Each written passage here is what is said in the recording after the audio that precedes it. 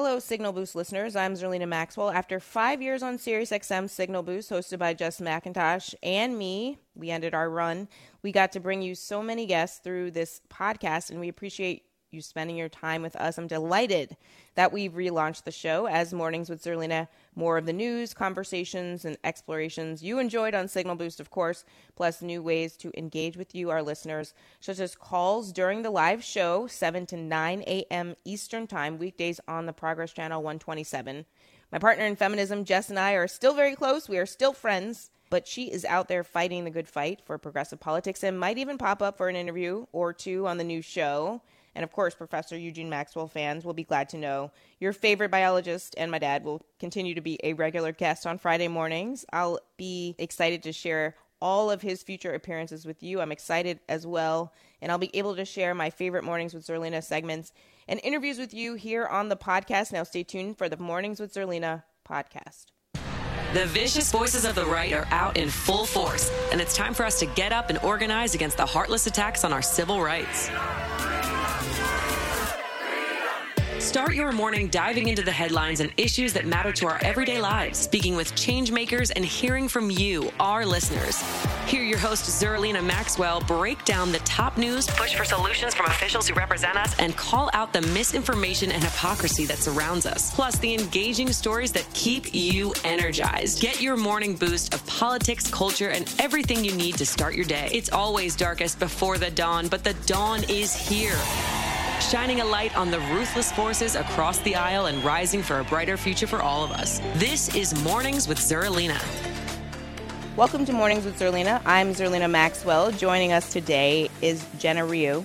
She is a wellness reporter for USA Today, and we're going to be talking about Asian American fetishization and the dangers of that. Thank you so much for joining this morning. How are you? Hi, I'm good. How are you doing today? Well, you know, we were talking in the first hour about Oklahoma and their abortion ban that passed yesterday, the strictest in the country. So I've been better. This month is hard. Yeah, no, I totally agree. But I'm okay. You know, I think that anytime I'm up and I'm awake and everybody in my family, my immediate family is safe, I feel okay.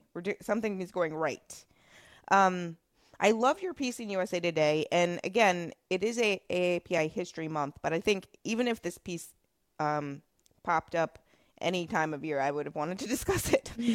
So I should note that it is AAPI History Month, but this conversation is necessary anytime. And I want to sort of set the foundation for people, lay the foundation. When we talk about fetishization of Asian American women and Asian women more broadly, what are we talking about? Like how does that manifest? How would you define it, and how does it show up?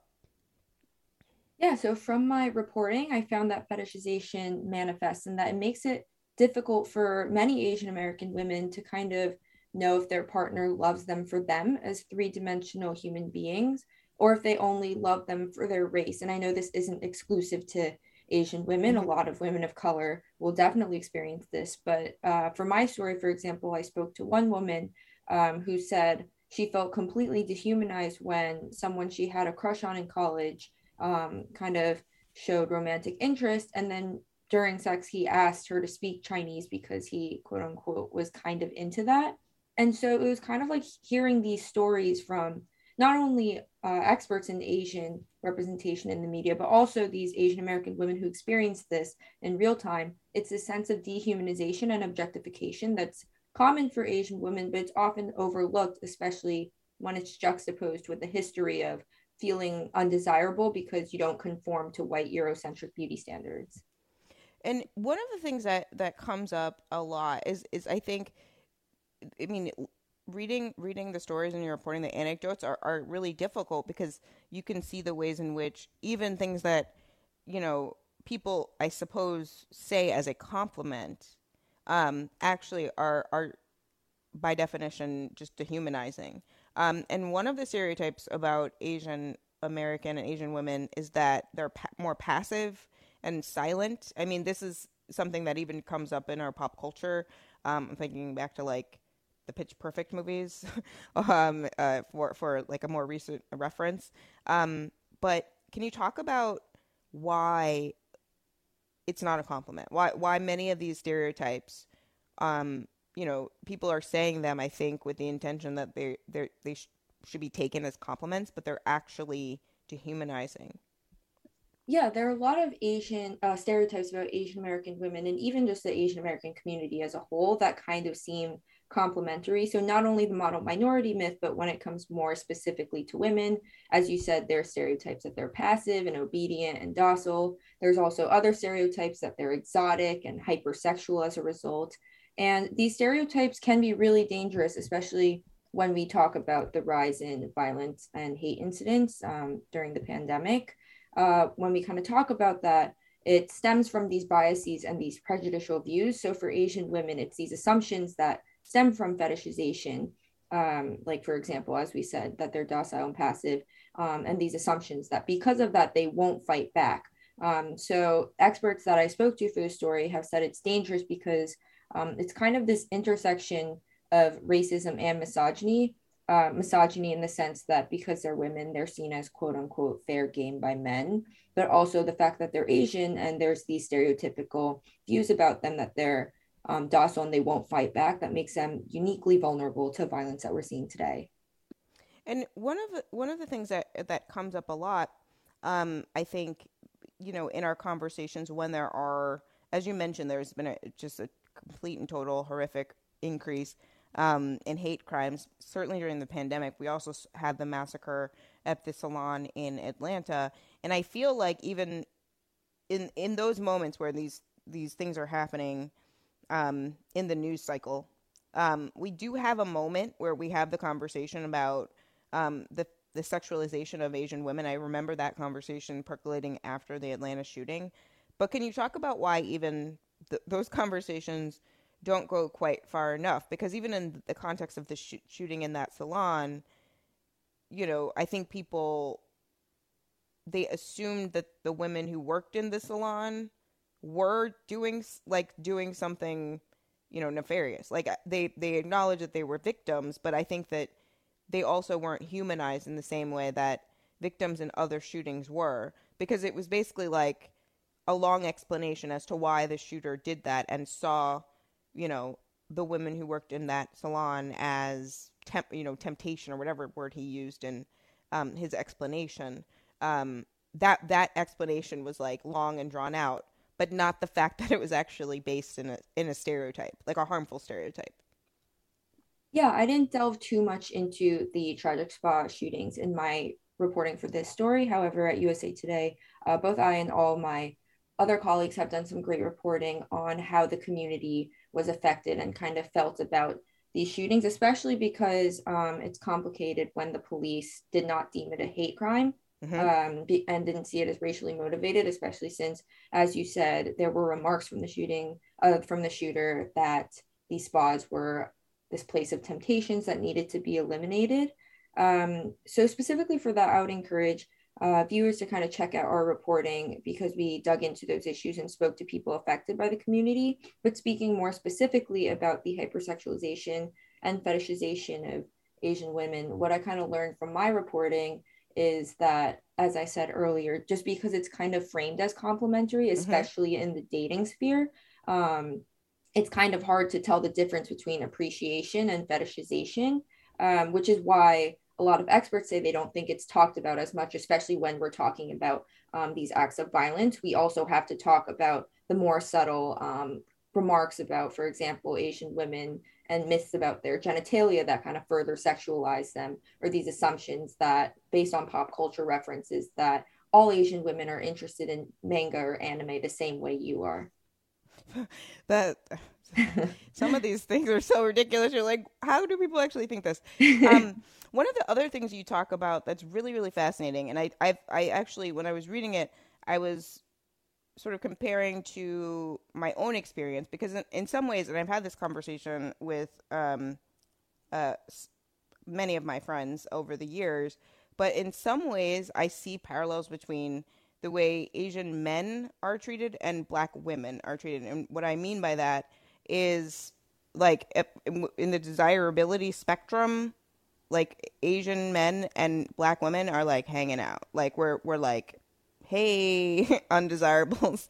And when Asian women, have interracial relationships with white men, for example, the criticism of them is that they're not, invested in their own culture enough, and that they're selling out, or that they are engaging in some sort of self-hatred.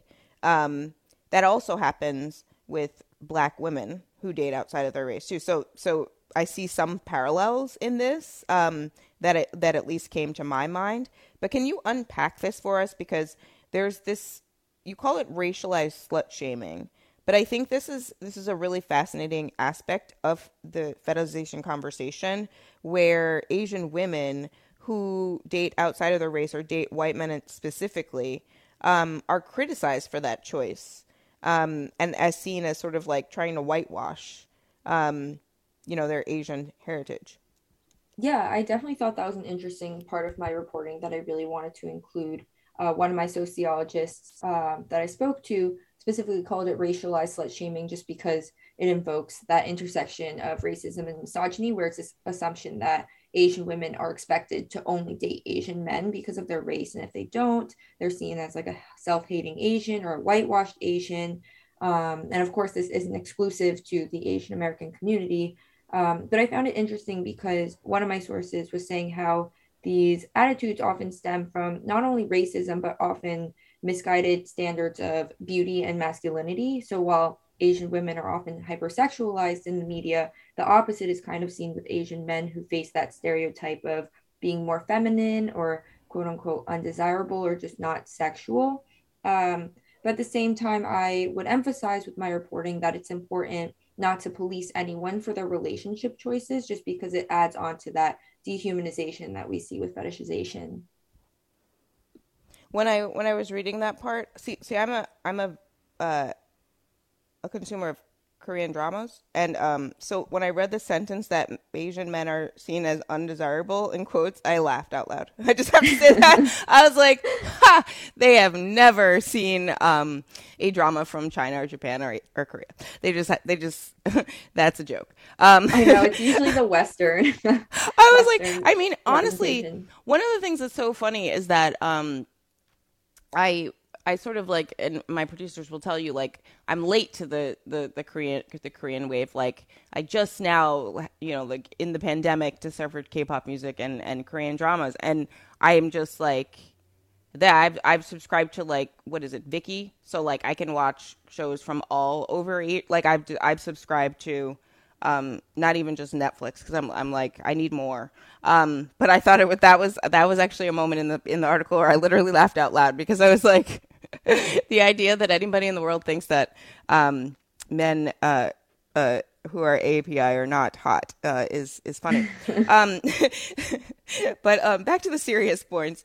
One of the quotes that struck me is, we need to start seeing Asian women as subjects and not objects. And I think this is a really powerful point, because this applies in other contexts, right? I mean, I think when we talk about objectification of women broadly, we don't necessarily unpack what it would look like if we were doing it right, if we weren't objectifying them. So I think the framing of seeing them as subjects, not objects, is important. What would that look like? What does that actually mean in reality?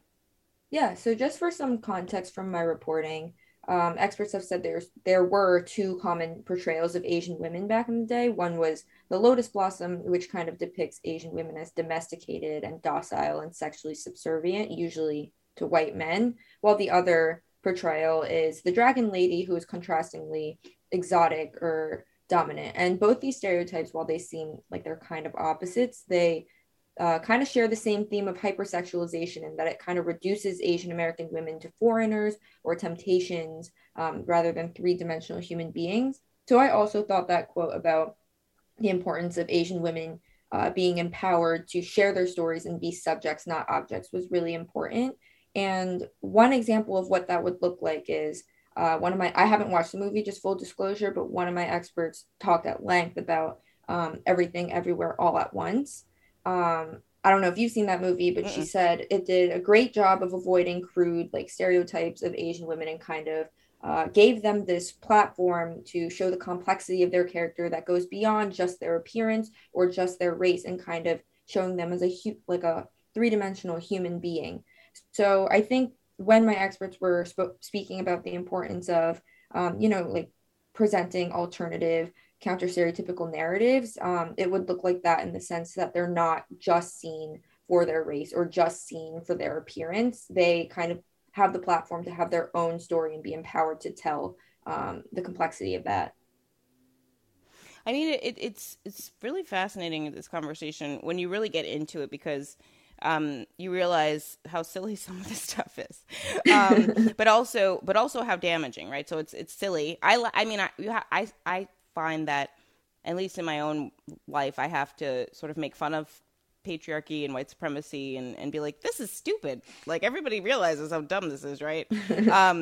And we've set everything up this way, and we've like value people more or less based on this stupid system that makes no sense. One of the things you mentioned, though, is about sort of East Asian media, and one of the producers here has a question about the polarization of East Asian media, and has fetishization, impacted the way in which anime and K-pop and like their fans interact with the content. Because I in the little bit that I know about this, the fans are intense. So does this fetishization come up as a result of, some of the popular content out there, like webtoons and anime, and also, like, by extension, K-pop, which is actually like intersecting with anime in a lot of ways now? Yeah, so as you've probably noticed, there seems to be a growing interest in Asian pop culture, with K-pop groups like BTS kind of making waves here, as well as shows like Squid Game on Netflix that kind of took the whole country by surprise. And it's great that Asian pop culture is getting the recognition it deserves, but at the same time, we also need to remember that, for example, not every Asian likes K-pop, not every Asian is like a Squid Game character, as I've seen jokes about that on like TikTok and Twitter. So when we talk about fetishization, we're talking about kind of reducing a diverse community into this oversimplified monolith. So appreciating a culture shouldn't mean you're just assuming that someone who's Asian American fits into your ideas of that culture just based on what you've seen in like East Asian media. So for example, like what you see in like K-dramas, or like what you think of like BTS, for example. I mean, it's funny you say that too, because I think that I'm obviously, I've talked on the show a lot. I consume a lot of K-dramas, but I think I'm at the point now where I've consumed enough to get to reach a point. I mean, not that I'm watching anything assuming that this is a representation of like an entire population of people. That would be stupid. But I also know that it's always a mistake to assume that, one piece of pop culture is representative of any whole swath of people.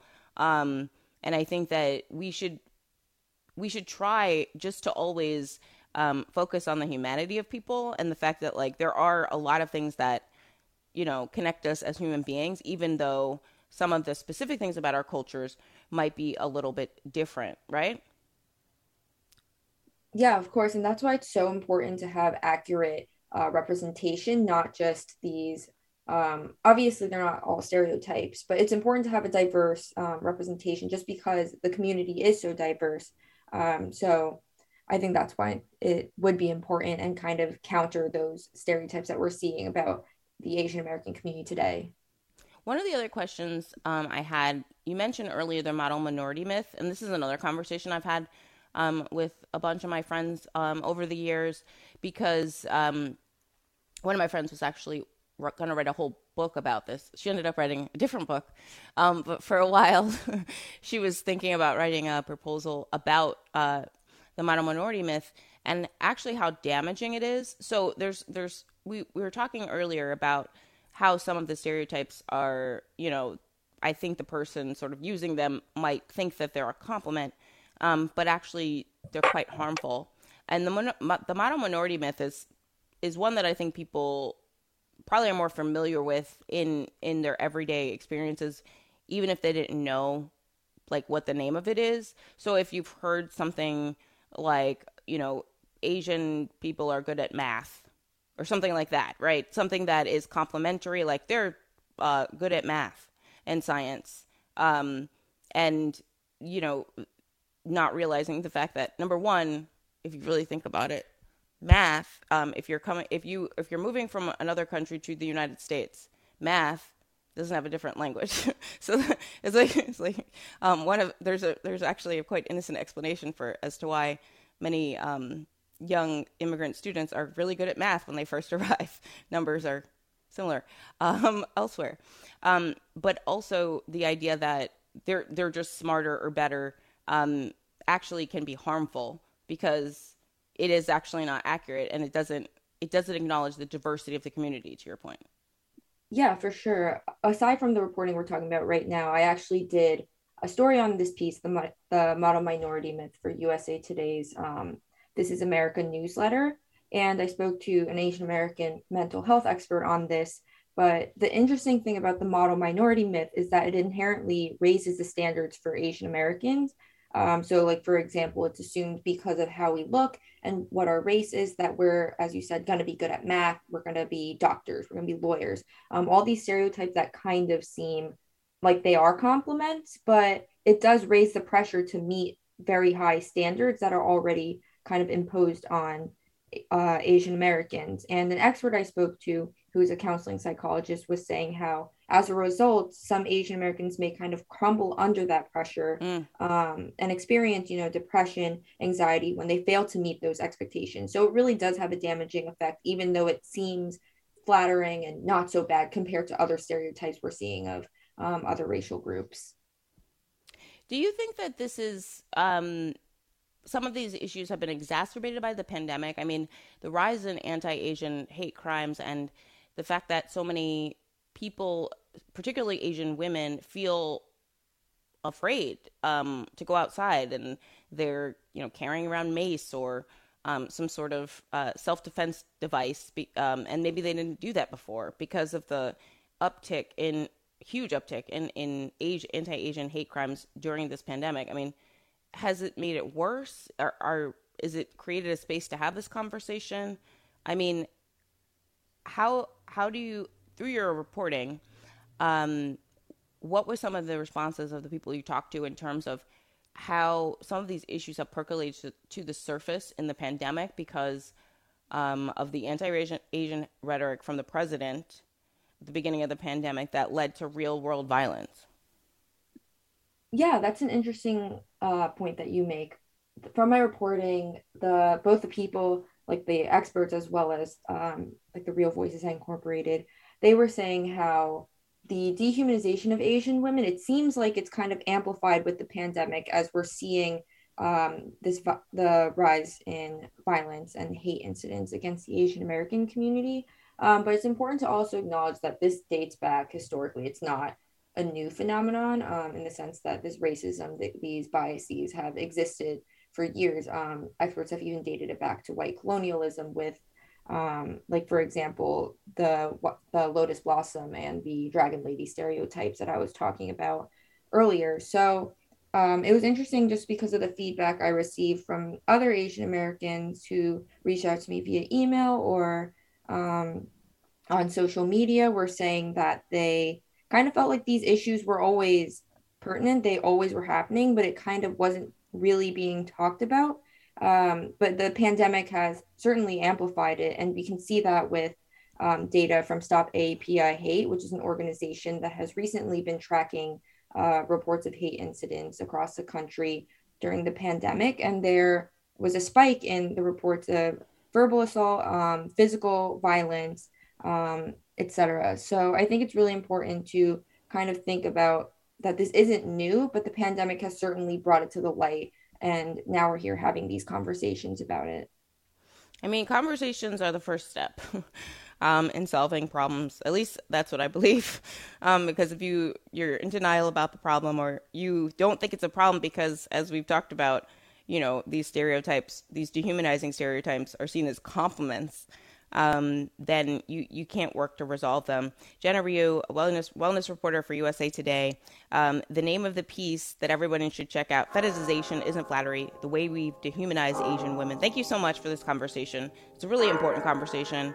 Thank you for having me. Important topic. Thank you so much for being here.